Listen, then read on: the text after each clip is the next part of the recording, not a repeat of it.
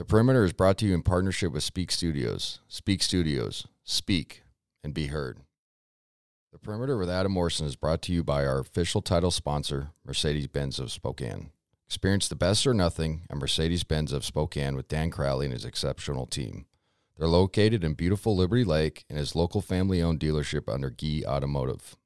Their staff prides itself on a personable and memorable experience from service to sales and will have you leaving the dealership feeling satisfied with a smile on your face all the way down the road.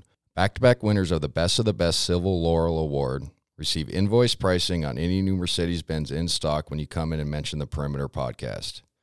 You can check out all their available inventory at SpokaneMercedes.com, as well as stay up to date on all things Mercedes-Benz via their Facebook and Instagram pages. Call them at 509-455-9100 to schedule your Mercedes test drive today. The Perimeter brings No Lie Craft Brews onto the podcast. Born and raised in Spokane, USA, No Lie Brewhouse is a hometown and international competitor, made here. Their beers have traveled and won medals against the best breweries around the world. Over 46 international brewing medals and counting. They are not content, and they're always pushing forward to peak results. Grab a sixer, and let's get into the podcast.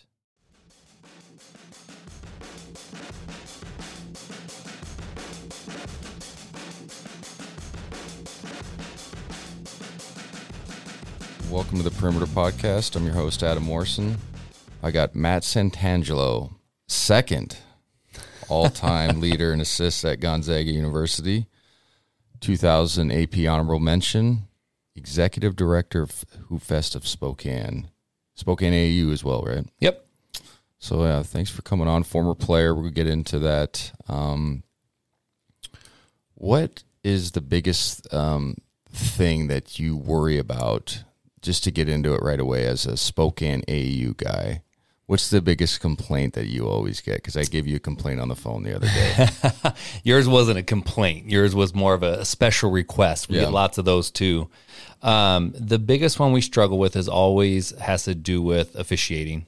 It's a judgment call. I mean, just, you know, as you know, the biggest concern I have is the have and have-nots of youth sports. And especially, you know, Spokane AAU, which is a program that comes out of our office, is actually a season older than Hoopfest. So it's 32 years old. Hoopfest will turn 32 this year. And for some reason in Spokane, it kind of replaced school basketball. 32 years ago, it became the 5-on-5 youth basketball league. AAU in itself kind of has a negative connotation. You know, it could be the Hoopfest Rec League for what it is. Yeah. You know, it's just local youth basketball. But the challenge around that is like now you have the super teams. You have the have and have-nots. You were just telling me about in your daughter's division, a huge blowout, like an unconscionable blowout. Yeah. And so what happens is less kids play. You know, unless you're already good when you show up, or you happen to get lucky and get a good team, or maybe you have a parent that coaches and kind of knows what they're doing. Yeah. Well, that's 1%. The other 99 don't get serviced. You know, they end up on the end of the bench, or they don't have access to the real value of the game, because not everyone gets to play it at the level you played it at, and few get to play it at the level I got to play it at. Yeah. And I think that's my biggest fear for basketball in Spokane is like, how do we continue to maintain access to the sport so that more kids can reap the benefits of team sport, and specifically basketball? What is that? What would solve that? Because it's club, obviously, so it's pay to play. Yep. Do you think there's ever a time in this country, I doubt it, but that it would ever turn to more, you know, government-run programs, local government-run programs, things like that? Because there are, like, YMCA programs and stuff that's almost, like, free, but the competitive level is not there. Not there, and I think there's an opportunity maybe to rewrite the jurisdiction. Like, could you go back to neighborhood ball, you know, in essentially school district teams? Yeah. And offer that up. So you're always going to have the super teams, right? You're always going to have the kids that are going to excel, that want to play in summer, that play year round. But you don't have to have that in order to play basketball. It's true. And the pyramid gets so steep. And for our kids, it gets so steep at 8th grade. You go into high school, and all of a sudden those roster spots, those available opportunities to play basketball are really, really limited. And so how do you, again, create more opportunity? Maybe it's more high school kind of rec leagues, high school club leagues that aren't the traveling, the elite teams. Yeah. Just create more opportunities so that kids can stay engaged. And, just because you're not a varsity high school basketball player, even at that level, doesn't mean you don't love the game of basketball. It doesn't mean you don't get a right to play. And you have a right to play. Yeah. So organizations like ours, trying to find ways for either through sponsorship or the proceeds of an event like Hoopfest that, generate a lot of money. How do we create that access point for other kids in our community? So you grew up in Portland, correct? Yep. Portland area. So what AAU team did you play for back then? Because it was different. I had this discussion with Corey Kispert, IIE, of recruiting process, and it was different when you and I were coming up without social media. Yeah. You know what I mean? You had to be more seen, and then the advent of these super traveling teams were kind of new, especially in Spokane area. So what team did you play for? Yeah, local. So school ball during the school year, and then summer ball. I started out with a group called Portland Magic, and it was just like a family that wanted their kids to play, so they built a team. Yeah, and I got invited to play, and like you, I kind of joke around with media, especially around Gonzaga, is like, oh my gosh, our group had a pretty good time with the media. We had some smart asses. We had some people that were a little more, that fell into it a little easier, but we were just so happy people wanted to talk to us. Yeah. Like we weren't picky. Like, oh my gosh, you want to talk to us? Yeah. Well, that's how AAU was. Like, oh, you want to come play for us? Wait, you want me to play basketball for you? Yeah, I'll do that. And then ultimately, about 7th grade, I got hooked up with a group called Triple Threat. And Triple Threat was out of the Portland area, was as strong as any AAU team on the West Coast. And so but back then you had to go win state, and then you had to go win regionals, and then you went to nationals. We traveled to go to nationals. It wasn't a showcase tournament every week, and as a coach, you don't know where to go. Is this tournament legit? Better, Is this better? Who's watching that? Back then there was an easier, more straightforward path, not necessarily an easier one. But that's what we did. And so for 2 years in a row, we ended up in the Final Four in AAU Nationals in Tennessee and Virginia. And so we just had a nice squad, and it kind of was what catapulted me into that idea of a higher level of basketball. So when you were coming up, like what schools were recruiting you? Out of high school, my Final 5 were University of Oregon, Stanford, Rice, Northwestern, and Gonzaga. Yep. Who was your recruiter? Out of GU? Yeah. Fitz and Few. Yeah. Yep. So give me a taste for the listeners, like young Coach Few with his frosted tips, 5'1". Yeah. What was his pitch like to you? His pitch was just like, I don't think it's changed much. It's like, here's an opportunity for you to come be who you're going to be. Yeah. Like, we believe in you. We think you could be a good player. You're not one now, but we think you could be. Yeah. And ultimately, it's going to be on you to come work. But at that time, it was really Fitz's show. You talk about, for sure. The history of the program well enough, but for a lot of the newcomers, that's one name that they don't necessarily identify with Gonzaga basketball. It's a shaky subject, and we know that. Towards the end of his career, he did a lot for Gonzaga basketball, growing it, got it to the level with the recruiting. 95 was the first NCAA tournament appearance, and then with Fitz Camp that you run, we can talk about that a little bit later. Yep. So he's done a lot, rest in peace, Coach Fitz, for the Spokane basketball, but he had the one issue. So so it's always kind of funny when you bring his name up around to certain people, and they kind of go like, "Ooh, you can't really talk about it." Unfortunately, a lot in addition to all the things he did for basketball, that Zag quality, that toughness, that Steve Hertz mentality, like kind of the old guard, that culture that we're all proud of as former players. Yeah. He had a lot to say in that and building that foundation as well. And of course, Coach Few just ran with it. So when you got there, did you redshirt? Or were you? I redshirt. Yeah. Yep. Most guys do that back then. Now it's like it's like insulting. Yeah. Exactly. Totally. I was a 17-year-old college freshman, a September baby, so really young, really skinny. And then we had a senior guard, Kyle Dixon. Dixon was a good player. Was a good player. And then that was kind of the map, the road map was like, hey, red shirt, and then step right into it as a freshman.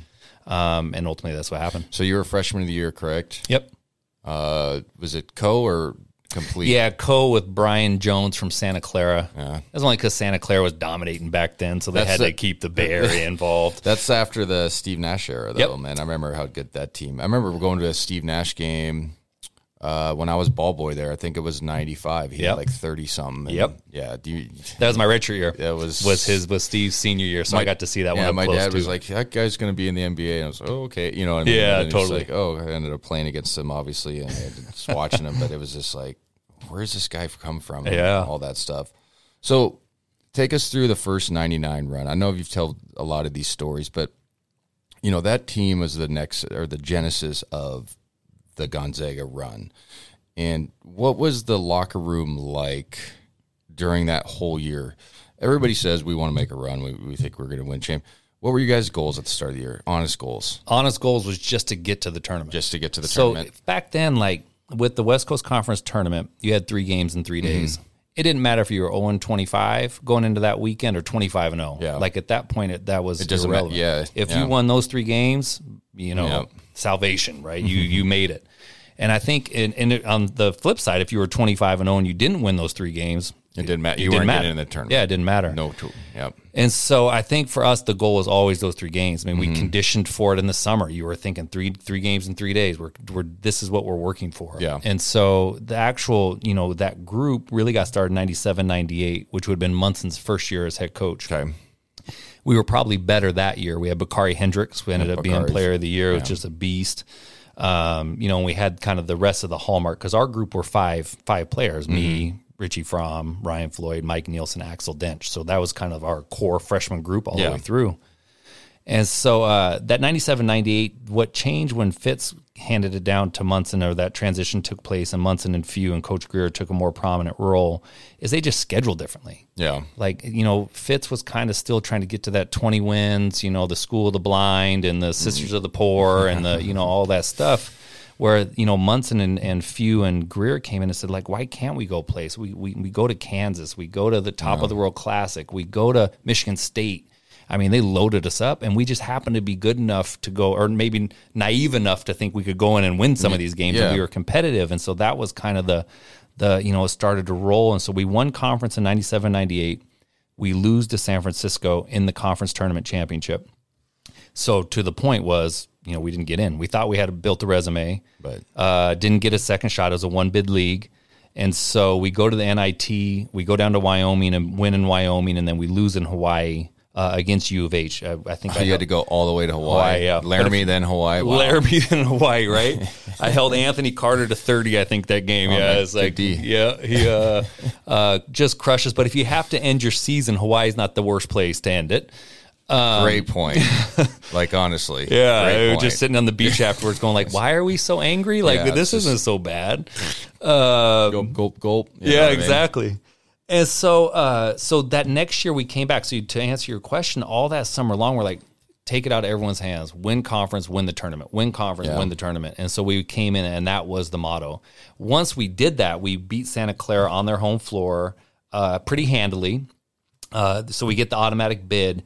After that, we didn't know what we were doing. Yeah. And so we were, back to being naive. Like, we had no clue what to expect with the NCAA tournament. Was it fair to think we could win a game? It didn't even matter. We were kind of Well, I think that year was that the Minnesota debacle on their side. So that gave you guys momentum, obviously. But then you ended up beating Stanford in the second round, which was Mark Madsen, like a really good Final Four caliber team. Yeah. So after you win that, were you guys like, fuck it, just like house money type of stuff? Absolutely. Like, yeah. Yep, absolutely. But you always had this little kind of this sense of like, we shouldn't be done yet. Like, the more we had success, even Minnesota than Stanford, it's like, I don't know, the snowball effect or momentum or something. It was like, wait a second. We should continue winning. Yeah. Like, one, it was like, this is fun. Like, why go home now? Yeah. And two is like, oh shit, we can do this. Yeah. And we can do it at the highest level. So it was like this. I just remember some of those games. Like, I don't think we should be done yet. And like looking at Mike Nielsen, who was my roommate, going like, I don't think we're done yet. Yeah. And it just kind of kept rolling. But as you know, like that tournament, that second weekend, like the time frame, the speed of everything that coming at you, the media attention, the spotlight that is that NCAA tournament. We were just drinking especially from a fire hose. Yeah, for you guys, because it was obviously brand new, and then it was just an explosion of recognition. Obviously Spokane supported Gonzaga, but not even close to the level. No. You know that. And so, like, now it's like everybody's like, oh, we loved you guys. Like, you haven't been to a game yet this year, right? Or you walked to one Kennel game and watched whomever and then went home early or what, you know what I'm saying? Right. It kind of makes me salty when I see on Twitter when they're doing all the best ofs and none of the old guards involved, me included, because I'm still young enough to have a Twitter account, so I'm not that old, but, and I'm going like, wait, and I always want to chime in like, what the, come on, man, I could play. And so, you know, but it's true. A lot of the people, we were the part of that spark that made people turn their attention to it. Yeah, you were the genesis that run. Did you guys think that you could beat that UConn team? That UConn team ended up winning it that year, right? Oh, yeah. Yeah, It was Rip Hamilton.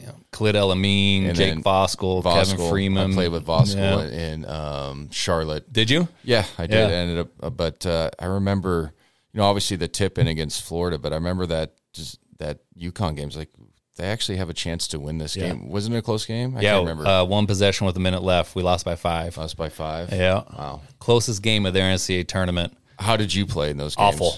Really? Ricky Moore, who was the off guard for UConn, D'd me up. I think I went one. I don't think I did. I went 1 for 9. Yeah.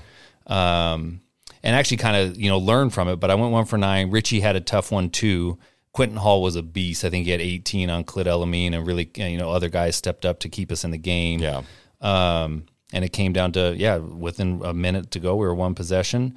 And I do remember after the Florida tip-in with all the excitement, which is one of my favorite kind of Coach Munson NCAA stories, but he comes into the locker room and, of course, we're all going crazy and jumping all over, and he's going like, you know, he's trying to keep us focused. Like, you know, you're, 36 hours away from a chance to go to the Final Four. And he's going like, we just gotta. And then he runs his hand through his hair and he goes like, I don't know what we got to do. We'll figure it out tomorrow, you know, because it was like, we'd never been there before. Act like you've been there before. Like, we had no context for what we were going through. And so then going into UConn, like going into Stanford, we knew if we played well, we had a chance. Yeah. Going into UConn, we said we had to play well, and we're not sure if we have a chance. Yeah, no, it's one of those where you have to play perfectly, and they have to play, not their worst game, but a downer game for them. Yeah, and I don't think they did. I thought we played well. We stood up to them, you know, and battled, and just, you know, didn't go our way. So the next year, obviously, there's tremendous success in that run. You guys make it to the Sweet 16, right? Yep. Okay, so like, what was the thought process going into that season? Obviously, you're going to, you know, probably similar answer, like, let's make the NCAA tournament again. But, like, there was a newfound spotlight. There was, perception of winning at Gonzaga. You get what I'm saying? Yeah. So, like, what was the pressure like for that group? Because that was one of the most unheralded, like you mentioned earlier, things of Gonzaga basketball is, like, going to Elite Eight, then backing it up with a Sweet 16 being, you know, just a nobody school again, basically. Yeah. So what was that like going into that? Because it was yours. Who was your class? It was yourself, Mike Nielsen, Ryan Floyd, Richie Fromm, and Axel Dench. All came back that next year. And then Casey Calvary and Mark Spink were a year younger than us, so they were on the Elite Eight team. Yep. And then we lost Quentin Hall and Jeremy Eaton and Mike Leisure, who was one of our senior leaders the year before. The big battling cry is don't be a one-hit wonder. I mean, it's as simple as that. Really? We did not want to be. We wanted to really, wanted to go from being a good team to a good program, and we wanted to be a part of that transition. And that was literally, we had the perspective to say that out loud. I mean, that's well, and Fewey just took over that year. First year as head coach. So, I spent that summer on Team USA with Coach Munson. Yeah. So I'm coming off an Elite Eight, coming back into with 4 other guys in Casey and Mark Spink.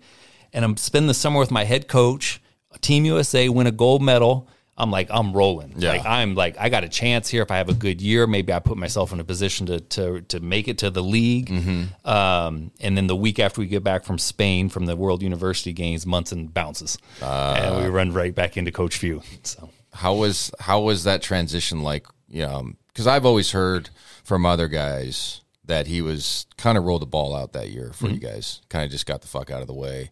Was that true? Yeah, I think so. I mean, I think with when Fitz left a couple years before, they really did divide out coaching responsibilities. Yeah. I mean, Munson was the head coach, but Few was the technician. Greer was the defensive guy. Yeah. Munson was the keep it all together and work hard and compete guy. Yeah. And so even when that transition happened, it felt pretty natural. I mean, Coach Few steps up, he has a little bit more of the technical, but at that point, I mean, we ran flex and motion. I mean, no level of sophistication like they do now. Zero. And I sometimes I get mad at that too. I got a lot of old big brother stories like, shit, why do they have to get all this gear and we got no gear? And exactly. They get to run a pick and roll. We never ran a pick and roll. I was second in assists. I never ran a pick and roll in my career. And, so I get kind of salty on some of this stuff. Damn you, Josh Perkins. No, Josh Perkins, my man. He's the one that broke that record. And so, but with Few, like it was very familiar. So it wasn't like he was trying to do a whole lot. He had 7 upperclassmen, 5 seniors. Yeah. And so I don't remember it being a lot of, tinkering. I think he could give us a lot of freedom. And then we got lucky that year. We lost conference. We lost to Pepperdine. And we had to go win the West Coast Conference tournament to get in, or else we would have been a one-hit wonder, flash in the pan, and who knows how the run goes from there. But we were fortunate enough to go down to Santa Clara again for the West Coast Conference tournament. We played 3 games in 3 days. I play 40-80, and we go into overtime. So I play 128 minutes in 3 games, never come out. Wow. And Floyd stepped up huge in the Pepperdine game, and Casey was a beast in the championship, but we beat them in overtime to get the automatic bid and keep the run going. Yeah. That was under Romar, and they had a squad, still Archie. And who'd you guys beat that year in the tournament? We send Denny Crum to retirement at Louisville. Oh, okay. We're playing in Tucson. What's up, Tommy Lloyd? We beat St. John's. St. John's I thought was one of our more interesting games because they were a 2 seed. Mm-hmm. They come off the Big East Conference Tournament Championship, and literally going into the tournament, they're the hottest team in America. Yeah. And it's New York, man. It's against the Mecca. Yeah. And the year before we beat Stanford, they were a 2 seed, but it's like West Coast versus West Coast. No one gives a shit. Yeah. But like going into the heart of it all, like it was, and we beat them, and Spink was dunking on them, and Casey was dunking on them. And I had played with their point guard, Eric Barkley, on Team USA the summer before. And so kind of there was some familiarity there, and it was just like, oh gosh, what you were going to do. And so we go into that press conference afterwards. You got all the New York media sitting there, and they just look depressed. Yeah. And my smart ass literally gets up and goes like, man, I'm sorry for ruining your guys' day. I might have had a good game that game, Mo. And so I just felt sorry they just looked so sad, because St. John's was going home. Yeah, they probably didn't think that you guys were going to do it again.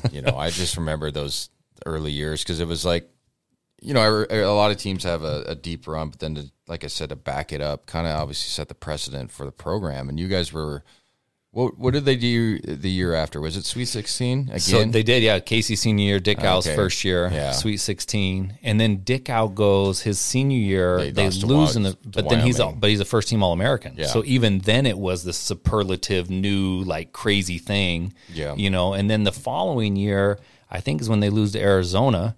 And it's like the greatest ever second round game. Yeah, like of all time. And so it's like, what in the world is happening? Like even when they lose, they were kind of setting this new standard, this new precedent. And then you came along and took it to your own level. Yeah, no, there was, like I said, you guys were the genesis, and then there's been steps, and now we're to a level where we're getting, the number 1 players in the country. Right. Guys are going to be number 1 picks and all this crazy stuff, which is awesome for the program. But it's like, holy shit, man! Right. In 20 years, it's pretty quick turnaround. I'm doing it the right way. Yep. You know what I'm saying? Yep. So you mentioned earlier about the assist deal. So give me your honest take here. How upset? Not upset is the wrong word, but like, everybody likes to have some accolades, and you have plenty of them. But like, were you a little bit stung when that one got broken? Yeah, yes and no. So when I broke it, I broke Stockton's. Yeah, that's what I'm saying. So that's a little different. Perk only got to break mine. I got to break John's. And so that one was, and I remember I talked to him. Steve-O had him call, but this was pre-cell phones, everyone. Yeah. But he had me call in the training room, and Stockton's first response was, "It's about time." Oh, cool. So like, no, he didn't even hype me up at all, like Total John stuff. Like, it's about time. And so I had that example, and so when Perk did it, Pargo got close. Blake Stepp would have had he stayed healthy, so there. When did he miss games though? Blake? Yeah. The folklore is that he was hurt all the time. and he was this wonderful player. Is that wrong? I was in Europe, so I didn't catch a lot of these guys. My freshman year, he played most of the games. So anyway, well, good. Maybe Blake wouldn't have broke it then. I don't think he was going to break it. Yeah, I don't think he was going to break it. Pargo thought he was going to, but yeah, that wasn't going to happen. Not a pass guy. And then Perk came in, and ironically, through some things we do in the community, Perk's been involved, like some of our championship weekend stuff, and so I got to know him a little bit, and he was actually my daughter's favorite player. So I knew Perk a little bit, so that made it a little easier. Yeah, that you know him, and he was always so sweet with my kids, so that makes it a little easier too. Yeah. And then you kind of think, because you know what's going to happen. Like, how do you want to, if you're intentionally going in, like you're going to go to second.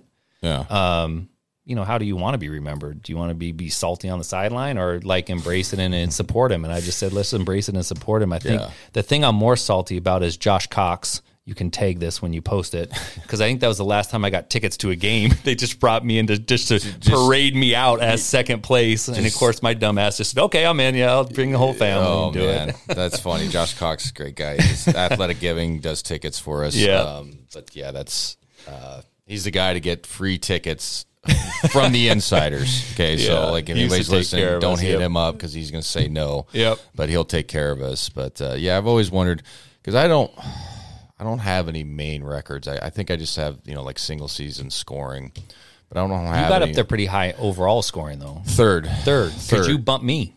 I did? Yeah. No, I didn't. Yeah, I didn't know that. I left third in scoring, first in assists. Oh, wow. And then you bumped me, and I'm like sixth in scoring. I've kind of continued to fall down that list. But yeah, so that's the only one. And like Perk too, like I always tease and totally tongue in cheek, but like how many NBA guys was he surrounded by? And how many? Not even that's not tongue in cheek. It's the truth. And then how many more? And how many more games did he play? Like so, then I kind of get the old man salt. Well, you got to. I think in some of those records, you have to reference how many games are played. Yeah, and that's true. And then, to be honest, I think the scores are better now on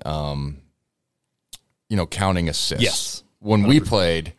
In college, the guy had to fucking lay it up before you got the assist. You damn near had to make the shot if they took a dribble, sometimes they didn't count it. It's like, well, like I hit the guy in stride, like for real. Yeah. So like I'd have games and everybody's like, you don't pass, and I'd go back and rewatch them. Like I know I had at least 4, and they said I had 1. I'm like, what the fuck? Oliver Pierce, man, he used to. And I always joke too because no one wanted me to break Stockton's record. Yeah. So of course they're not counting some of those ones, and we're running the flex. So anyway, again, salty old man stuff at this juncture, but yeah, I was super proud of Perk. It does hurt a little bit when you get mentioned in things like Well, I knew intro and just like that. I knew just. Because we're all competitive. Yeah, I knew a little bit. That's why I led off with second all time. It's like, painful. It's like, well, just a reminder. But I was, I think thank you for sharing that, because it's always funny because we don't play the game for accolades, but also when you get done, I mean, obviously they can't take away what you did in your career and your memories, but it's nice to like show your kids like, hey, look at that, number 1. Right. And, or like your AU team, like, hey kids, see what happens when you work hard. I'm number 1. And I've done that at Meade High School when I was helping out. I ended a practice one day. Sometimes you do trivia, right? Who's the all-time leading scorer in GSL history? Nobody got it. And I'm like, it's me, you idiots. I was leading you. I was like, it's me. And then I threw in that, I only played 3 seasons. I didn't play 4, so even better. So I get it. That's why I asked you. So let's segue into you being director of Hoopfest, Spokane Hoopfest. Started in 2014? I started there in 2014. 2014. Yep. How did this opportunity come about? Yeah, so long time. They had a long time executive director, kind of founding board members that really built Hoopfest into what it was. So 2014 was the 25th anniversary of Hoopfest. So it started in 1990. That gentleman's name was Rick Steltenpole. He was transitioning out. Yeah. So the board of directors went out to kind of a public, posting for the job. And I think they had like thousands of candidates. Oh, I'm sure. This juncture. Because it was already larger than life. Yeah. It was already the biggest and best in the world of what it is. And so I didn't even realize that it was posted. It wasn't something I was looking for. I was working for a local insurance company here in town. And I had a board member call me, Terry Kelly, legendary basketball player in his own right, local, and very, very instrumental in the growth of Hoopfest and, basketball family. He said, would you be interested in this? And I was like, I don't know what it means, because all I knew of was what most people think of, is that it pops up on a weekend in June. It's madness for a weekend, then it goes away. Yeah. Had never played in it. Had come down as a college athlete, student athlete, and enjoyed the weekend and the energy, but never got to play. And then at this juncture of my life, my oldest son had played, so I'd coached in it a couple of years. Yeah.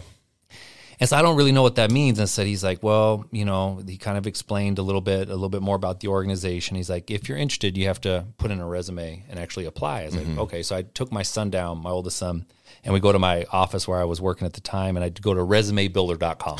I've never done a resume before, and I'm plugging in this stuff. And my son goes like, what are you doing, Dad? And I'm like, well, I'm building this resume. He's like, what's a resume? And you kind of go through it. And he was like, why? I was like, well, there's this job opportunity that if I want to learn more about, I got to submit my resume. And he goes, what's the job opportunity? I go, do you really want to know? He's like, yeah. It's like, it's Hoopfest. And his eyes get really big. He's like, oh, it's Hoopfest.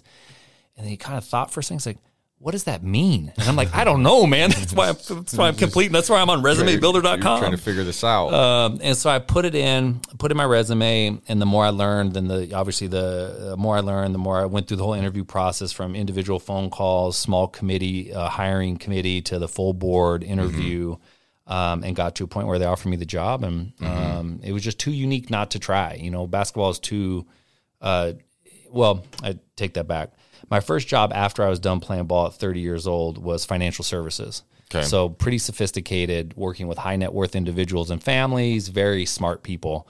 I was, tongue in cheek here a little bit, but I was always the dumbest dude in the room, right, with these people. Yeah. Then you move to insurance. I moved to insurance after 5 years in financial services, and insurance is crazy sophisticated. And jokingly, I say they make it so sophisticated that you need a professional in the middle to explain it to you, because it's trying to fuck you over. Right. Is what they're trying to do. Right. And it's really sophisticated. So I learned a little bit of the language of financial services, learned a little bit of the language of insurance. And then when Hoopfest came back, I was like, this is my native tongue. Like, I speak basketball. Yeah. Like, I'm not the smartest dude in the room, but I'm no longer the dumbest. I can carry a conversation. I'm credible. And I believe in the power of community. So it's like, this is pretty rare and unique. And so 2014, they offered me the gig in April, May, and June. End of the June was the 25th anniversary. And we've been just trying to survive, weather, grow it since then.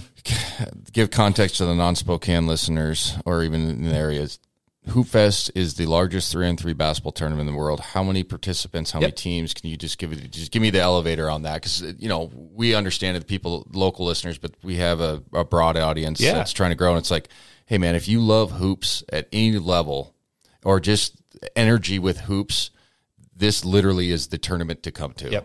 On the planet. Can you explain a little bit? So our mission statement is to create the best basketball experiences on earth. Originally, when it was founded, is create the best basketball weekend on earth. Arguably, Hoopfest is. There's nothing else like it. And so when I say that, I mean, it's true. We have 6,000 plus teams of 4 athletes, so 24,000 athletes. We play over 14,000 games on a weekend. We set up 400 this year. It'd be 410, but last 2019 was 422 basketball courts. That's crazy. All over 3 square miles. So if you've ever been to Disneyland, imagine the geography of Disneyland and replace all the rides with basketball courts, because that's the size. That's a great analogy, or a great scale, or whatever.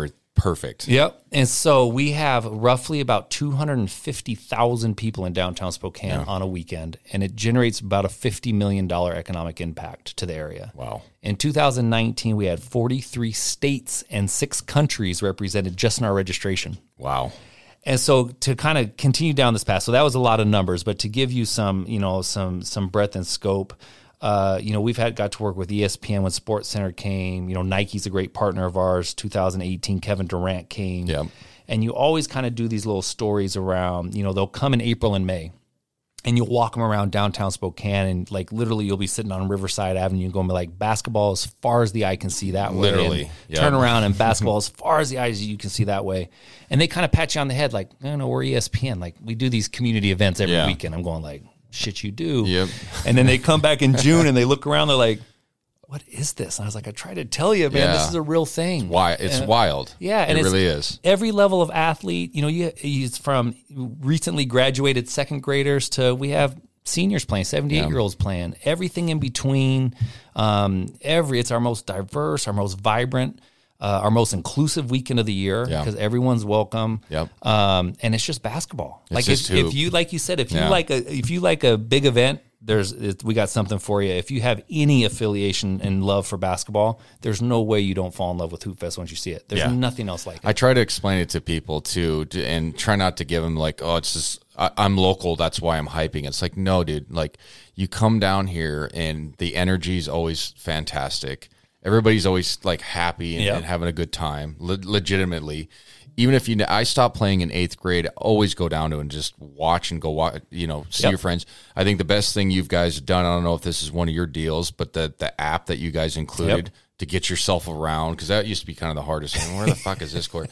Now you get the app and it's like, boom, you go down here. Yep. The food is fantastic. Then the weekend around, Spokane, like the bar scene and stuff, if you're older, restaurants, always do specials and concerts and stuff like that is great.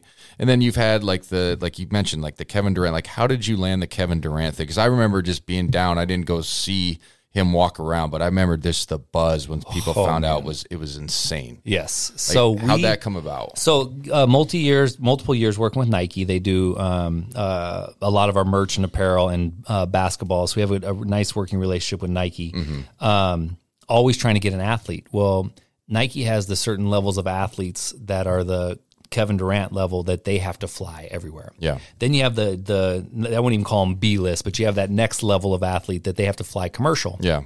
Well, we can't get anyone to fly commercial to Spokane because you got to go through Seattle or Portland or another hub. Yeah, no, it sucks. And so like the Nike kind of said the only way we do is if we get the top echelon. Where we're like, sweet, send them. Yeah. And so, but in order to do that, you got to fit in Nike's budget because now they're sending the jet and so on and so forth. All this stuff. Yeah. So on Wednesday of that Hoopfest, so I don't know how to explain Hoopfest planning because the one question I got when I got hired was like, is it a full-time gig? Like what do you do the rest of the year? It just shows up. And I'm like, well, Hoopfest that weekend is enough for a full-time job. And then you add in all these other things that we do and it's more than a full-time job. And so like we go through planning and like April, May, and June is like an uphill climb that just gets steeper and steeper and steeper until Hoopfest weekend itself. So like it's a crazy, it feels like a season. It's like playoffs in the NBA finals and then it's climax done. Yeah. It definitely, there's a seasonality and a kind of a athlete season to it. But the Wednesday of Hoopfest week, literally we go on, the lights come on Thursday. Team check-in opens up, our contest, our store, the festival elements start to happen. Friday's the same, Saturday and Sunday is the tournament. So Wednesday I get a call from our contact at Nike, goes 50-50 chance Kevin Durant's coming this weekend. Oh my God. I'm going like, I don't know, what is that? What does that mean? Thursday was 90-10. And Friday is 99%. We're doing run of show on how to get him in and out of Hoopfest in 2 hours. Yeah. On Sunday afternoon. Now, by Sunday afternoon, like you love Hoopfest, but you're like, peace. Yeah. See you next year. Yeah, see you guys next year. You're hot. You're tired. It's been a long weekend. Yep. And we know that. We think it's great. And so, but he was going to come in like Sunday afternoon at 1. And in the other stipulation, this is an important piece of the story, is you can't tell anyone. Because it was supposed to be a complete pop-up surprise. Yeah. So I'm trying to plan with the city, police, private security, Nike. What does that look like? How do we keep people in the streets on Sunday afternoon? And so by Saturday afternoon at Hoopfest, we start to leak it. Yeah. Just leak. It's never like me. It's like, hey, Adam, go tell. And then that you kind of buzz. That's how I heard it from other people. Yeah. And so it was really cool to kind of be behind the scenes and see all this happening. And then when he showed up, it was perfect. We got him into the Grand Hotel. Got him up to the suite, quick costume change, went over a quick script, and then he was just popped up on the street. Yeah. And it was just madhouse. It was crazy. We were planning for all of Hoopfest to stop. Like you might have been in a championship game up at the arena, but once you heard that Kevin Durant, like we thought that game would end, everyone would just come. And for the most part, that's what happened. And he was spectacular. I mean, pretty chill.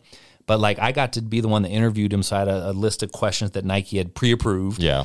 And the first question was, because the last time he was in Spokane was his last college basketball game. He lost at Texas in the NCCA tournament here at the regional, at the arena. And so they wanted me to lead off with, well, the last time you were in Spokane. I'm like, man, I'm not going to, I'm not jabbing Kevin Durant at Hoopfest. Are you kidding me? Just start with a downer question. Yes. And so I did take some little creative liberty there, and I reworded the question on the fly. But he was a professional because he knew I reworded it, and he answered it the way the original question was written. Like he had already gotten the script.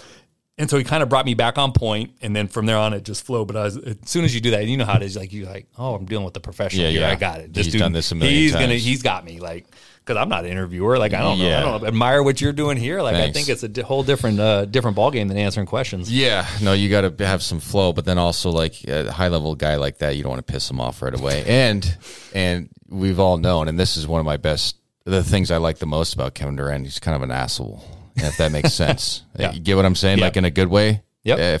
If people can kind of read what I'm saying, but it's like as a former player and a competitor, I'm like, oh, I kind of like how he's kind of like, he's not jerk to people, but like he'll tell like media guys like, fuck you, like to their face. Right. I didn't say that. You know, you can't put those words in my mouth or no. I mean, he's that way. Exactly. So like, I'm always like to interview him, you'd be like, all right, I got to make sure I'm on point because he knows if you're bullshitting, you know what I mean? So, but I always thought that was one of the cooler things Hoopfest did, you know, is bringing a high level athlete like that, and the way you guys just surprised it on everybody, because I remember the buzz.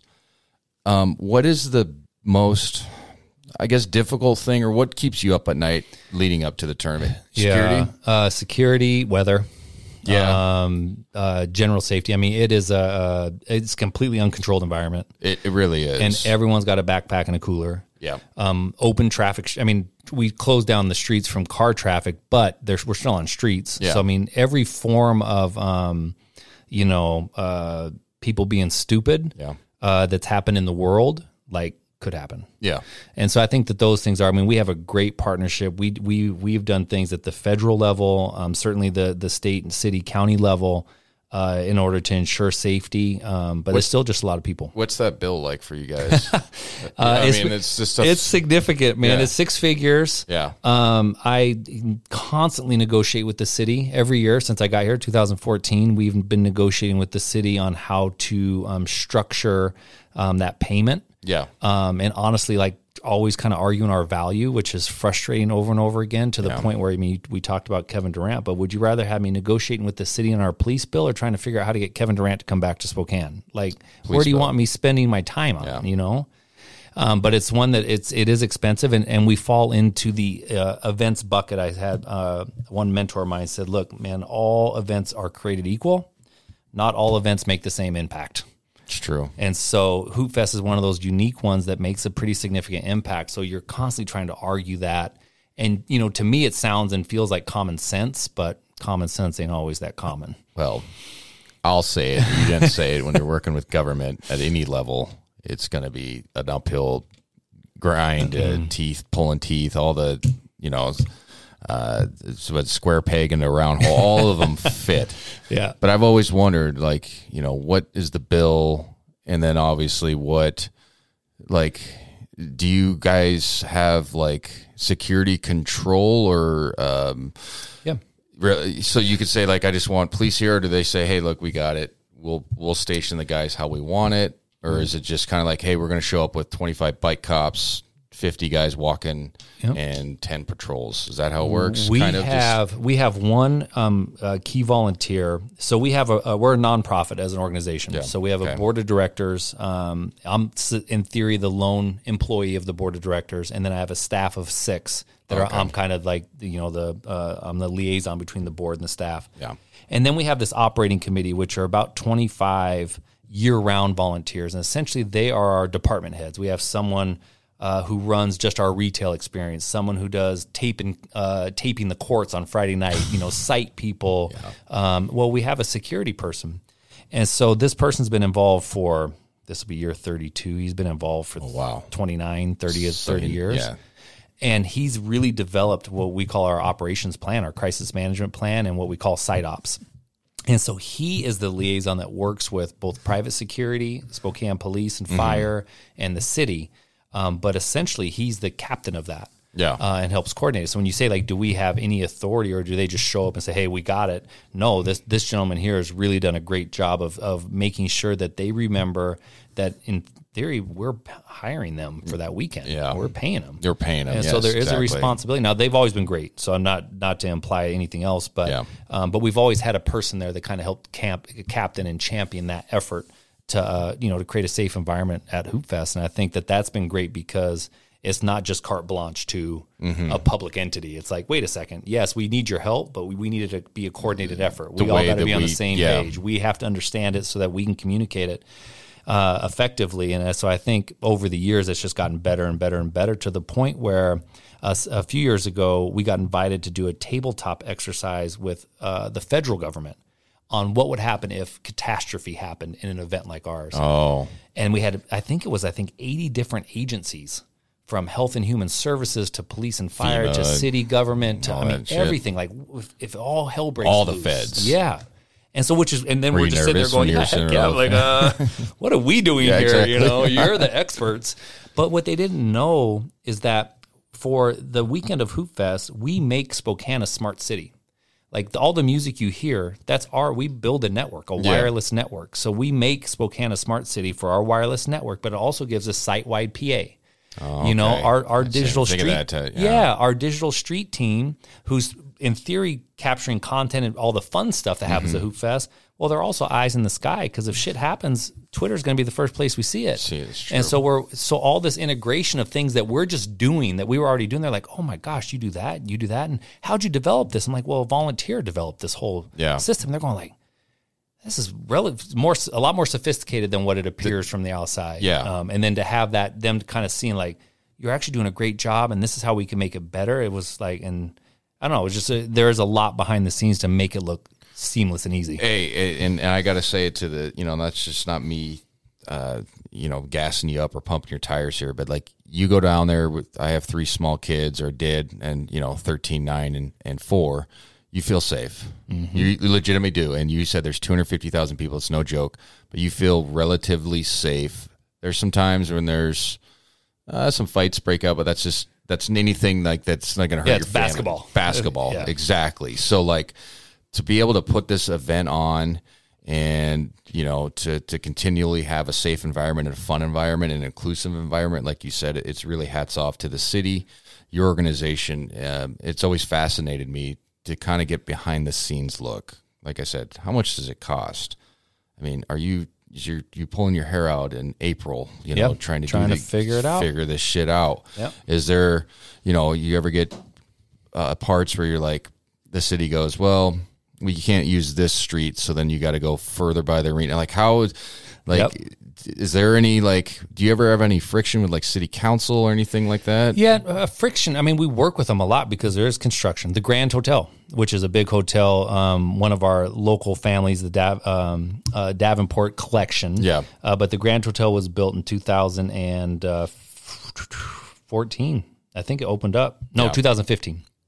But it was under construction in 2014. So that took 45 courts away right in the core. 45 courts for us is literally the second largest 3-on-3 basketball tournament in the world. And we have, that's one of our parking lots. And so we had to move up to the arena. There's construction this year. I mean, the park's been under construction since 15. This will be the first year that it's back. Fucking ever. Yeah. But I always but we also get great coordination because we have a seat at the table. I think that's the nice thing about Hoopfest. And a couple fun examples, like, the Lime scooters. I tell this to kids a lot because, you tell them numbers and kids can't grasp that quite yet. But I say, we're big enough we can shut down Lime scooters.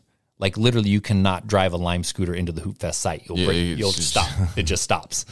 And they go like, whoa. I'm like, well, we can't have Lime scooters flying through. It wouldn't work. Hell no. We just got done cutting the ribbon on basketball courts in Riverfront Park, which is a park right in our downtown area that has this beautiful court mural installation. Well, the parking lot adjacent to the basketball courts, we actually got the design so it fits Hoopfest courts. So we actually got to say curbing goes there and landscaping goes there. We need these dimensions. And so stuff like that even cracks me up of the little things that, because we have a seat at the table, we're able to kind of move some of the chess pieces around the board and kind of no, we need this and this would be helpful. And thank you for thinking of us here. Because it's just one weekend at the end of the year. I mean, Hoopfest it's a significant weekend. 3 days, 2 days of playing. Right? Yeah. I mean, but but to have that influence and have that, again, to have a seat at the table, I think is really remarkable. And I don't think many cities would allow that to happen for so long and on the scale that it has happened. Well, and to give a little further context to the listeners that have never been to it, a lot of this gets accomplished through just people. You mentioned community earlier as volunteerism. which is insane. Because I remember I volunteered one year because my dad cut me off after 8th grade, just because I was a high-level high school players. Like, you're not getting hurt for a T-shirt, you know what I mean? And some people scoffed at that and whatever. But I volunteered to do, I think I had 3rd grade girls when I was a sophomore. Good for you. And I left the event. He gave us free shoes, shorts and a T-shirt was cool. But I was like, fucking reffing is the worst thing you can do. So, like, to have all these volunteers that show up with a smiling face, and some of the assholes that are around just on the competitive side, I want to make sure that I'm letting everybody know it's a fantastic event, but there's parents and fucking idiots everywhere you go, no matter what you're doing. It's hard. So, like, how hard is that to retain some volunteers? Because you guys give them free stuff, right? To we do. Help still out. Same thing. So, shoes are our biggest form of currency. If you volunteered hard enough and had a heavy enough lift to get shoes, you've earned them. Yeah. Court monitors are key. Those are the women and men that manage the court. In 3rd grade, where you were probably refereeing, like calling fouls. I was calling everything. It was hard because you can call something at that age. Every play, possession. And you have parents, which we can talk about that later because the parents thing is crazy. But at the adult level, we call our own fouls. Yeah. So those people managing those courts are really just there to mitigate, any craziness, enforce the rules, like keep the score, the time. Yeah, and make sure the games start on time. Yeah, get you signed in, rules questions, just make sure it's safe and fun. Yeah. We have learned that the court monitor makes or breaks a brackets sometimes it does. Experience. Yeah. So if you get a good one, or then you have. Hoopfest is magical. If you have a tough one, it can be a long weekend, depending on where you fall on the competitive sanity scale. Yeah. It's a good way to put it. So, but those are the ones, and then from there on out. So there's probably between 600 and 900 of those, and we end up with about 3,000 volunteers. So there's a lot of ways to get involved, from on the weekend to before the weekend to indoors at the weekend to outdoors to sitting to standing to and we need it all. And I'll often say, like, this whole event is built on the shoulders of volunteers. Like, we're just kind of stewards, the staff. There is staff, and hurting them in the nicest way. And supporting them. Yeah, making sure they get. They get what they need to be effective, because Hoopfest is too big for any one person or any small team of people to really understand. Yeah. Because there's too many people happening all at once. 8 a.m. on Saturday morning of Hoopfest, we basically have 25 large-scale events that all start at once. And you're wild to think. Oh, shit, man. There's fires everywhere. Like, oh, my gosh, someone needs something here and there and there. And it's crazy. But if we do our job, no one knows that. We just know it from behind the scenes. And if we do our part, and it creates a really great experience, that people come back. And so you talk about retention on those court monitors and marshals. We're probably between, I think at the high that I've heard was maybe 65% retention. Good. Yeah. And then the rest kind of come and go each and every year. So it's been really strong. And of course, that makes the event stronger. You get that kind of retention, that comfort level. You come back the next year, you know exactly what to do with the parents. You know exactly how this flow is going to happen. Yep. And then imagine that after 10 years, you're an expert. Yeah. And so that's where we are. But it's always a struggle. Those last month on those last 100 people, just you're going to register. Just do it. Just register, because we need you so that we can move on to the next piece that's going to stress us out. Yeah. But it's remarkable. And then the other thing that I found in my role is how overwhelming it is, because you think you're doing all these, you think you're pretty cool, right? You think you're adding value. You think you're doing these good things and trying to do good things. And you spend one weekend around these volunteers, you're going I can't even compete, man. Yeah. What you all do compared to what I do, I'm so lucky you allow me to be in the role that I'm in. So it's really humbling in a good way, because being a part of a team. Yeah. Yeah, and like you mentioned it, Spokane Hoopfest is a community event. So to bring in those volunteers and have them, follow the rules and make everything go smooth and successfully for a pair of shoes, which is still cool that they do it, but taking time out of their day, a lot of times it's super hot. Yeah. A lot of times we talk about the parents, and then even if you're at the courts that call their own fouls, there's some guys that get out of hand, and gals that get out of hand, and so you put people in position that they probably are not used to being in, and sometimes they're just, what's the best word? Not huge basketball fans, but they know the game. Yep. Obviously, but they're not like they're not officials. Yeah, and they're not at our level of understanding. Yeah. And that's okay. It's like if I went to a soccer tournament, I know enough, but like if I got somebody that played their whole life, I'd be like, oh shit, I don't know anything. Yep. So it's always interesting to understand, the security apparatus, the planning of it, how many courts and all that stuff, of just how big this event is. And, so I appreciate you sharing all that information, because I've always wondered, like, okay, what really happens? Because like I said, I just show up, played, and then when I was younger and older, just go look at girls and shit. Yeah, and walk around it's great. watch, people watching. People watching it to go.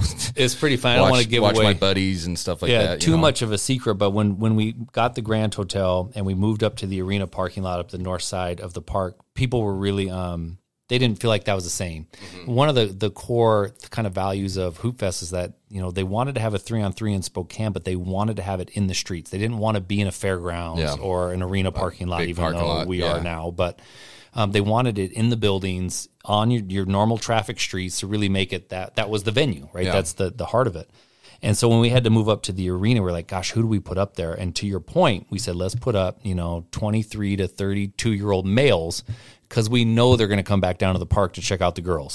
So we're not just going to lose them. We're not going to lose them to other parts of Spokane, because we want them to come back and be a part of the event. And so we're like, this is what we're going to do. Now, the great irony of it is that's the best basketball on site, because it's flat. Pavement's flat. It's flat. So not the downtown streets of Spokane. Exactly. The great irony is we have the largest street basketball tournament, maybe the worst streets in the world. Exactly. It's like, it's pretty crazy, but it's all part of the charm. It's all part of the charm. It's like that, obviously living in Spokane, you understand. I've seen that meme where it's a cop pulling somebody over and it says, have you been drinking today? And it's Spokane Reds is like, no, I'm just avoiding all the potholes. And it's so true. And then you go lace them up and play on it. But that's the beauty of this tournament. It's like, no, fuck it. You're going to play on some slant.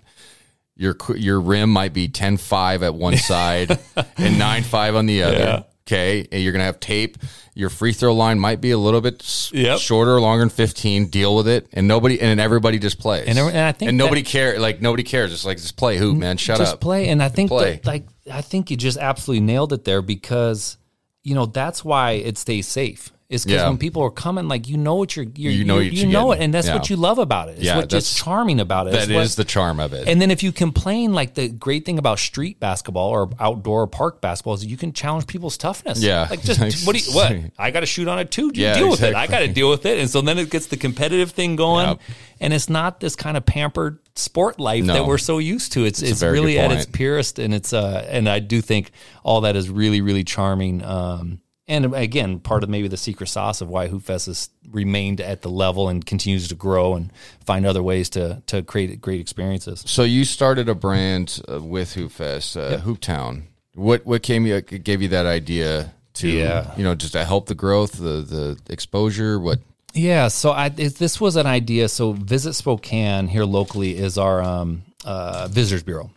Okay. And they were rebranding our city a few years ago. And the original motto for the city of Spokane was near nature, near perfect. I remember that one. Which just means we're near Montana. That's all that meant. So they came to Hoopfest as a community organization, community stakeholder, and said, what do you think Spokane should stand for? And I'm going like, shit, man, there's not a day that goes by I don't talk about Gonzaga basketball. Yeah. There's not a day that goes by I don't talk about Hoopfest or youth basketball or the power of basketball or like literally how to run a pick and roll versus, it's true. It's all things imaginable under the basketball umbrella.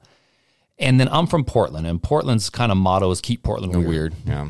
So they're like, man, we're not keep Portland eccentric and sophisticated. Like, fuck it, we're weird. Yeah. Let's own it and move on. Like, And so I was like, well, we're a basketball town. Yeah. Like, I know it doesn't make sense, but a lot of our things don't. I mean, Hoopfest doesn't make sense. Gonzaga basketball doesn't make sense. It's true. It's like, why is the largest 3-on-3 tournament here? Yeah, right. Exactly. How does Gonzaga do what they're doing? Yeah. But those are just two examples. I mean, you look at high school basketball and the way that we go over to the west side and kick their butt in state. Mm-hmm. We look at State B when they come and that great event. Yeah, it's fantastic. Whitworth at their level is a national contender. Almost every year. Eastern's on the was on the up and up. We'll see. Yeah. But you just kind of start to plug that stuff in. But the things that really made me kind of think about it is like most of these conversations I get to on a daily basis are with the retirement community. Like they're not even people that necessarily played basketball. Yeah. But they know Chet. They follow Drew Timmy's mom on Twitter. They know the next Jalen, recruited class. yeah. They know, and they know more stuff about GU than I know about GU. And then what makes Hoopfest go is the volunteer effort. So I started thinking about that, and I was like, that's why we're a basketball town, is the connection. The way that the sport connects, that it's a common thread. Because even if you don't like basketball, you still may volunteer at Hoopfest. Yeah, no, there's people you can tell that just like, hey man, I want to just go out and have fun and a good energy. Love good the vibe. community. Yep. So I was like, I gave that feedback to Visit Spokane, and obviously too narrowly focused for a city's travel, visitors bureau, but it resonated with our organization. So we started looking at names, like literally, searching names: basketball town, basketball city, hoop town. Well, come to find out, Hooptown USA, no one owned it. Like it was from a trademark, no one owned it. Perfect. So we said perfect, because we're a small city, big town. And we're already Hoopfest, so hoops matter to us. Yep. And so we were able to trademark Hooptown USA. So great. So now what do we do with it? So we kind of sat on that for a little while, and then we had an opportunity to raise some money to build this outdoor basketball court facility in Riverfront Park. Mm-hmm. And so we said, okay, what else can we raise money for? Well, over the 32-year history of Hoopfest, from the proceeds of the event, Hoopfest, the organization, has built over 32 park courts. So anytime you drive by a park in our region, you see a Hoopfest backboard. That's something that Hoopfest is paid for. Mm-hmm. So then you start to look at those two things. Then we're like, let's do a Hooptown Hall of Fame. Let's just start a basketball-only Hall of Fame in our area to highlight not just the Adam Morrisons and of the world, but how do we get step-back Bobby Jack? Yeah. And how do we get some Hoopfest dudes in there? Yeah, and no, how do for we real. get, just basketball culture in our community? And then the last one was this idea of city branding. Like if we want to make Spokane Hooptown USA, what are the things we can do? So we went out to raise some money. We presented it to Multicare Health System, one of our partners on Hoopfest side. And we kind of laid it out as I just laid it out to everyone here. And they said, we see the vision, we'll support you. And they wrote us a check for $1 million. Oh, wow. Oh, and all I could think of was like, shit, we left money on the table. That happened too quick. Man, I should have asked for more money. But Multicare has been a huge partner of ours on Hoopfest. And then obviously seeing the vision when Hooptown was just an idea. Yeah. And this was 2 years ago. This was Hoopfest 2019. And since then, we've put about half that money to work building these courts, all the way up to the point where City Council just passed an ordinance that says that Spokane is Hooptown USA. Oh, okay. So we can actually put signs up in Welcome to Spokane, Hooptown USA. That is cool. And then so now we're kind of into phase 2. We've gotten great momentum on phase 1. And the whole idea, I guess, to answer the question is just trying to elevate that identity of basketball and what it means in our community. And then how does that create more opportunity? More opportunity for access to the game, more opportunity for investment in the community, more opportunity for, can we get more, let's get NCAA, the Sweet 16 here, not just the regionals. How do we get, second round? How do we get silly stuff? I want a G League team here. How do we get a G League team in Hooptown, USA, and Spokane, Washington? We are the right market. Yeah. It would make perfect sense. Right. Could we compete for WNBA team? Because we're probably a better market on that side than the big markets. Girls basketball in Spokane is fantastic. I could do a whole podcast about it if I can get Vandersloot on or somebody. I mean, for really, like in this area, even though she didn't grow up here, but like the amount of WNBA players that have come from Spokane and played high level is wild. You understand that Spokane AU. It's crazy. 100%. And so that's what Hooptown is. How do we continue to kind of build the infrastructure for the game of basketball, find ways to play the game of basketball, and then ultimately find ways to engage those that love the game of basketball. And it's been really, really well received. It has great momentum, and it's kind of fun. I think we got lucky with the branding. We nailed the branding. It's really clean branding. It looks Hoopfest is a pillar, Gonzaga is a pillar, but Hooptown is kind of this overarching of what basketball means in a community.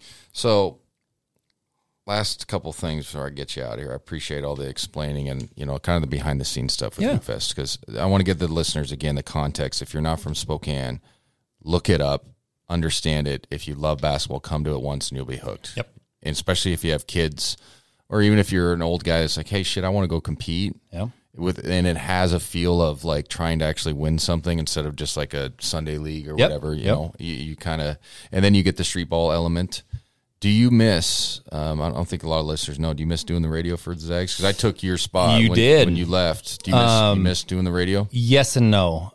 It's a big commitment. It is. As you've learned. I have learned. Yes, it is. And so I was done on the my last year on the radio was the previous national championship run in 17. Yep. And so I said, listen, man, I've taken them as far as I can go. Yeah. I took them to the first Elite Eight. I took them to their first national challenge. I was like, Adam, I was like, I can't do much more. My back hurts. Shit. I'm carrying everybody around this joint. Well, as you know, because the guest on your show a couple weeks ago, Tom Hudson, is fantastic. He's awesome. Have become great friends with him through that experience and continue to be great friends with him. It's a great way to stay close to the game. It is. On a really elite level of the game. I thought it was really fascinating because I think it helped me see the game better because you had to articulate it. Yeah, you have to explain it right away. Yeah. And it can't be like it's a feeling like something, you and I watching, like we feel like this guy's not going well here, but you don't know why until you get on the radio and you have to explain it. You have to explain it right away. Yes. And you only have on the radio, until the ball goes out, under the basket on the baseline to half court before you got to hand it back to Huddy. Well, your style may be a little bit different than mine because I fucking take over that sometimes, and Huddy always has to like re-explain the play and then get caught back up. But yeah, sometimes you're like, all right, I've said fantastic or amazing 4 times in the first half. I got to come up with a different verb, and I can't. So it's harder than it looks, but doing the games is obviously fun. The time commitment is what it is, but it's also like people are like, you're going to watch games courtside. I'm like, yeah, that's pretty cool. Yeah.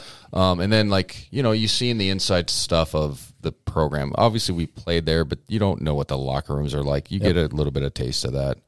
So yeah, I wanted to give that context of you being the previous color guy. I think you do a great job. Thank you. I appreciate that. And I listen to you. I still listen because usually it's, as you know, it's during youth basketball. So I'm going to and from practices and I'm listening to you and Huddy. I think you do a great job. Appreciate it. And it's fun. Was it hard for you? Was it like coming out of a shell? You are always such a private, in theory reserved unless you get to go golf with you or something. And have a few beers. Yeah. Absolutely. It was hard at first to get the flow and the syntax of a broadcast because I'm used to just, like you said, you kind of think it and you're like, it's right. Not in a narcissistic way, but just knowing basketball. So you're like, that's probably what this guy should have done. But it's hard to put into words or just be like, oh, that was bad. But you kind of, but then also you get to be like, it's radio. Like I can kind of make it up. And so I can make it as good or bad as I want it to be. Also, I like that it is radio, not TV, if that makes sense. It does, yeah. So, like, I can just kind of show up and, don't have to worry about other shit. So, yeah, I've enjoyed it. Huddy's great. Yeah. He really is. Like, he's just the easiest guy to work with. He's really good, too. Yes. That's what people don't understand. I'm like, he's been doing this for 20-plus years. Or this is his 20th season coming up. And, like, he makes it a fucking layup for us. Yep. I mean, you know that. 100%. So where you're just like, okay, this is simple. 100%. It is hard to do, fucking Pepperdine, Gonzaga when it's going to be a 40-point blowout. Northwestern State, you get that, and you're sitting there like, fuck, home. Our post-game shows, sometimes you're like, holy shit, fucking get out of here. Like, fuck this shit, Yep. But and the Huddy's just giving stats. Anytime he's just like, yep. Oh, UPS stats coming up. And I mute my mic and sit there and look at my phone. Don't say anything to me, man. Yeah. Don't even do anything on this break. But yeah, I enjoy it, man. It's been fun. There's a timeline too, though, kind of like what you were probably doing with your boys. Getting old enough. My daughter's going to be an 8th grader next year, and I don't know if she's going to make varsity as a freshman, sophomore, junior. Who knows? Yeah. But when she starts that, it's going to be like, well, it's going to be hard. I still think we should tag team it. Yeah, Livingston, and then because I think it's a great empty nesters gig. We both started with young families, and then the other thing with Gonzaga that I love so much is it's got to be the best travel conference in the country. It's not even close, and that's one of the perks of it. It's like, all right, so we all know the Decembers and Januaries in Eastern Washington, Western Montana, Idaho. Okay, they ain't fun. And you look down the conference tournament, it's the Bay, San Diego, LA. Yes. The worst place you go is Portland. Oh my God, it's a great city, and it's usually not that cold. And then, usually we're in Hawaii, Bahamas, or Orlando in the non-conference. Yep. So, like, you literally go to all the warm places. You do. And they travel first class. Yep. And they have nicest hotels. Yep. I mean, so that part was great. And, I mean, it was all wonderful. I do miss it, but it's definitely an empty nesters type of profession because with young families, it's a lot of time away from home. You're gone a lot. You do the conference games would be sometimes 2 in a weekend in the same spot or same area. So you're gone for 5 days, 4 days. Yep. So and then when you come back, you're like, in San Diego. Every time you try to get sympathy, they're like, but wait, where were you? Well, we had to split the trip between Malibu and, we had to go to Stockton, then we drove to Walnut Creek, and I was in Walnut Creek for 4 days. Yeah. And I played golf and went to, not a lot of sympathy. And it's like, went to the best restaurants and played poker and then called a game that I could call with my eyes closed. Yeah. You know what I mean? As far as like, I always get asked, like, how much prep time do you do? I'm like, for the conference games, there's not a lot. Because once you see them once, you're like, okay. Yeah, I bet you do more than I did. I was more that way. Well, we get lucky. This is what we're giving away our secrets, but the radio team gets to go to the pregame meal. Yep. So people don't realize is like we see the scout of their team that's broken down and then what we're going to try to do against their team. It's just a fucking layup for us. Get out a notepad and a piece of paper and go, okay, so at player X goes to go left. He scores 60% of the time when he does that. Move straight to the broadcast. Yes. Looks like we want to get player X to go right tonight. Huddy, he goes, and then people are like, oh, you have great. Damn, Morrison. Killing it, man. Killing it, man. And it's like, that's Brian Michelson scout. So, but yeah, it's a fun gig. I enjoy it. But yeah, I just want to give the listeners a little context. I filled once you left, I was the next guy they asked, and it's been great so far. Anything you want to throw in about registering for Hoopfest and all that stuff? Yep. So registration is currently open. So this year we had to move to September 11th and 12th based on COVID. It was a blessing in disguise. Quick context too. It was 108 on the weekend it was supposed Saturday to be. And Sunday. It would have been awful for you. It would have been awful. We did it once, that type of heat in 2015. It was the only year I played, and I played Open Elite. Me, Blake, Casey Calvary, and Rob Lippman, another guy, and we ended up losing in the we won our bracket and lost in the semifinals 2019 on a 2-pointer at the end against a really good Roots team from the west side of the state that's won the Hoopfest several times. Anyway, it was too hot. This last weekend, Silver Lining or Hoopfest in June. Yeah. So we're September 11th and 12th. There's lots of inherent scheduling conflicts in September. Yeah. School's in and fall ball or fall sports and interstate fair and football games and things like that. So it's nothing you can do with the COVID stuff. Nothing we could do. We're just happy to be able to have the event. As again, we're a small nonprofit, so that what you all do to support the event, be it registering or heck buying a T-shirt or a basketball, all that goes to keeping the lights on in a small business. So it's really, really helpful. Registration is open September 11th and 12th, both team and volunteer. You can find information on both at SpokaneHoopfest.net, nothing but net, the website, and then at Spokane Hoopfest on all the social channels. Okay. But we're really encouraging because this will be the 32nd year.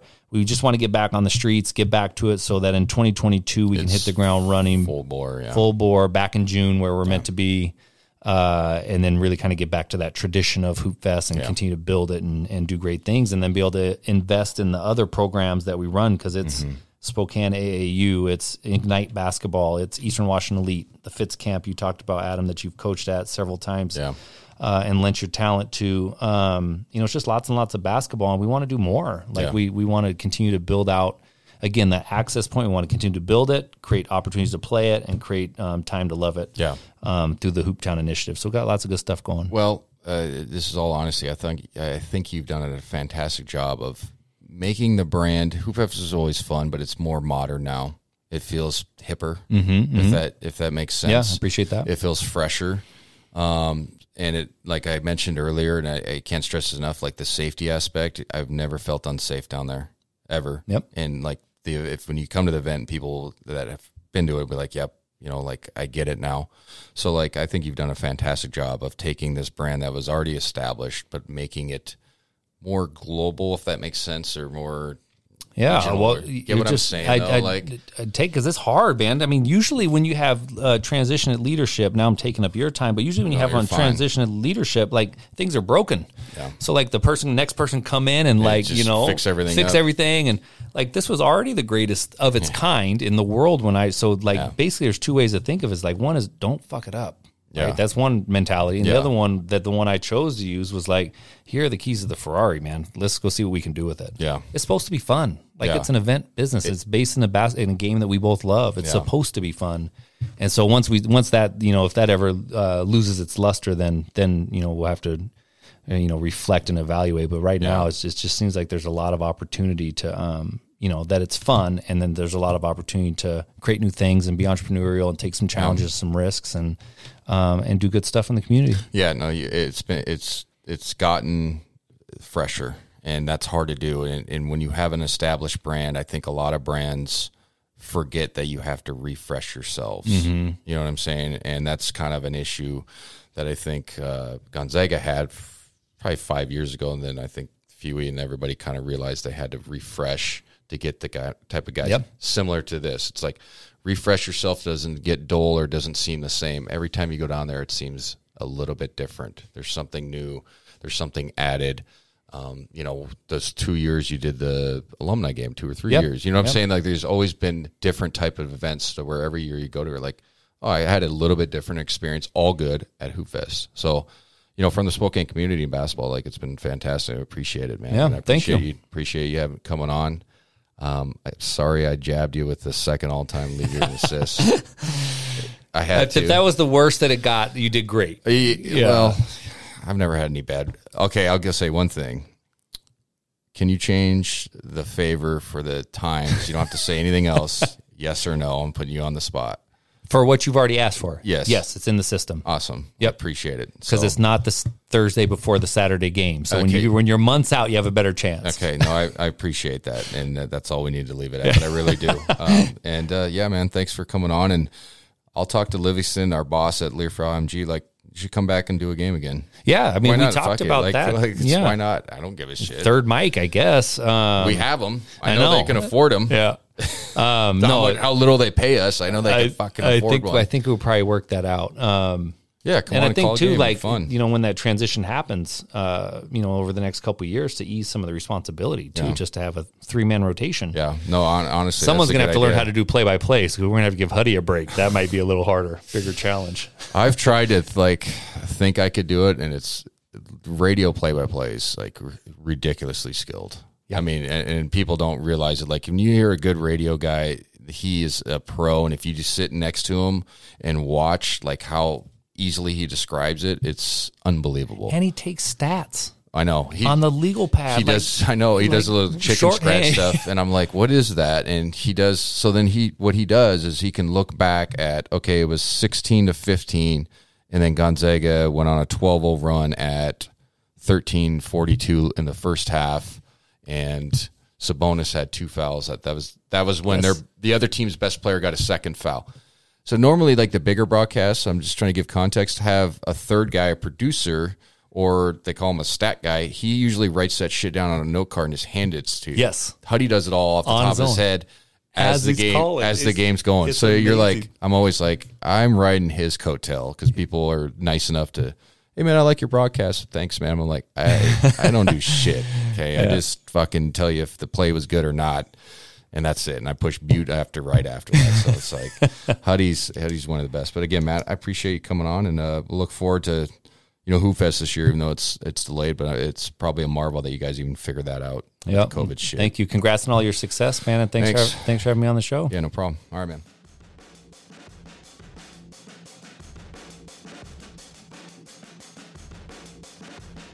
If you enjoyed this episode of The Perimeter, then make sure to go check out Sack and Jack, featuring 2 Zag alums, one from the court, Robert Zachary, and one from the booth, Jack Ferris. That's Sack and Jack. Find it wherever you listen to podcasts. The Perimeter with Adam Morrison is brought to you in partnership with Speak Studios and Mercedes of Spokane.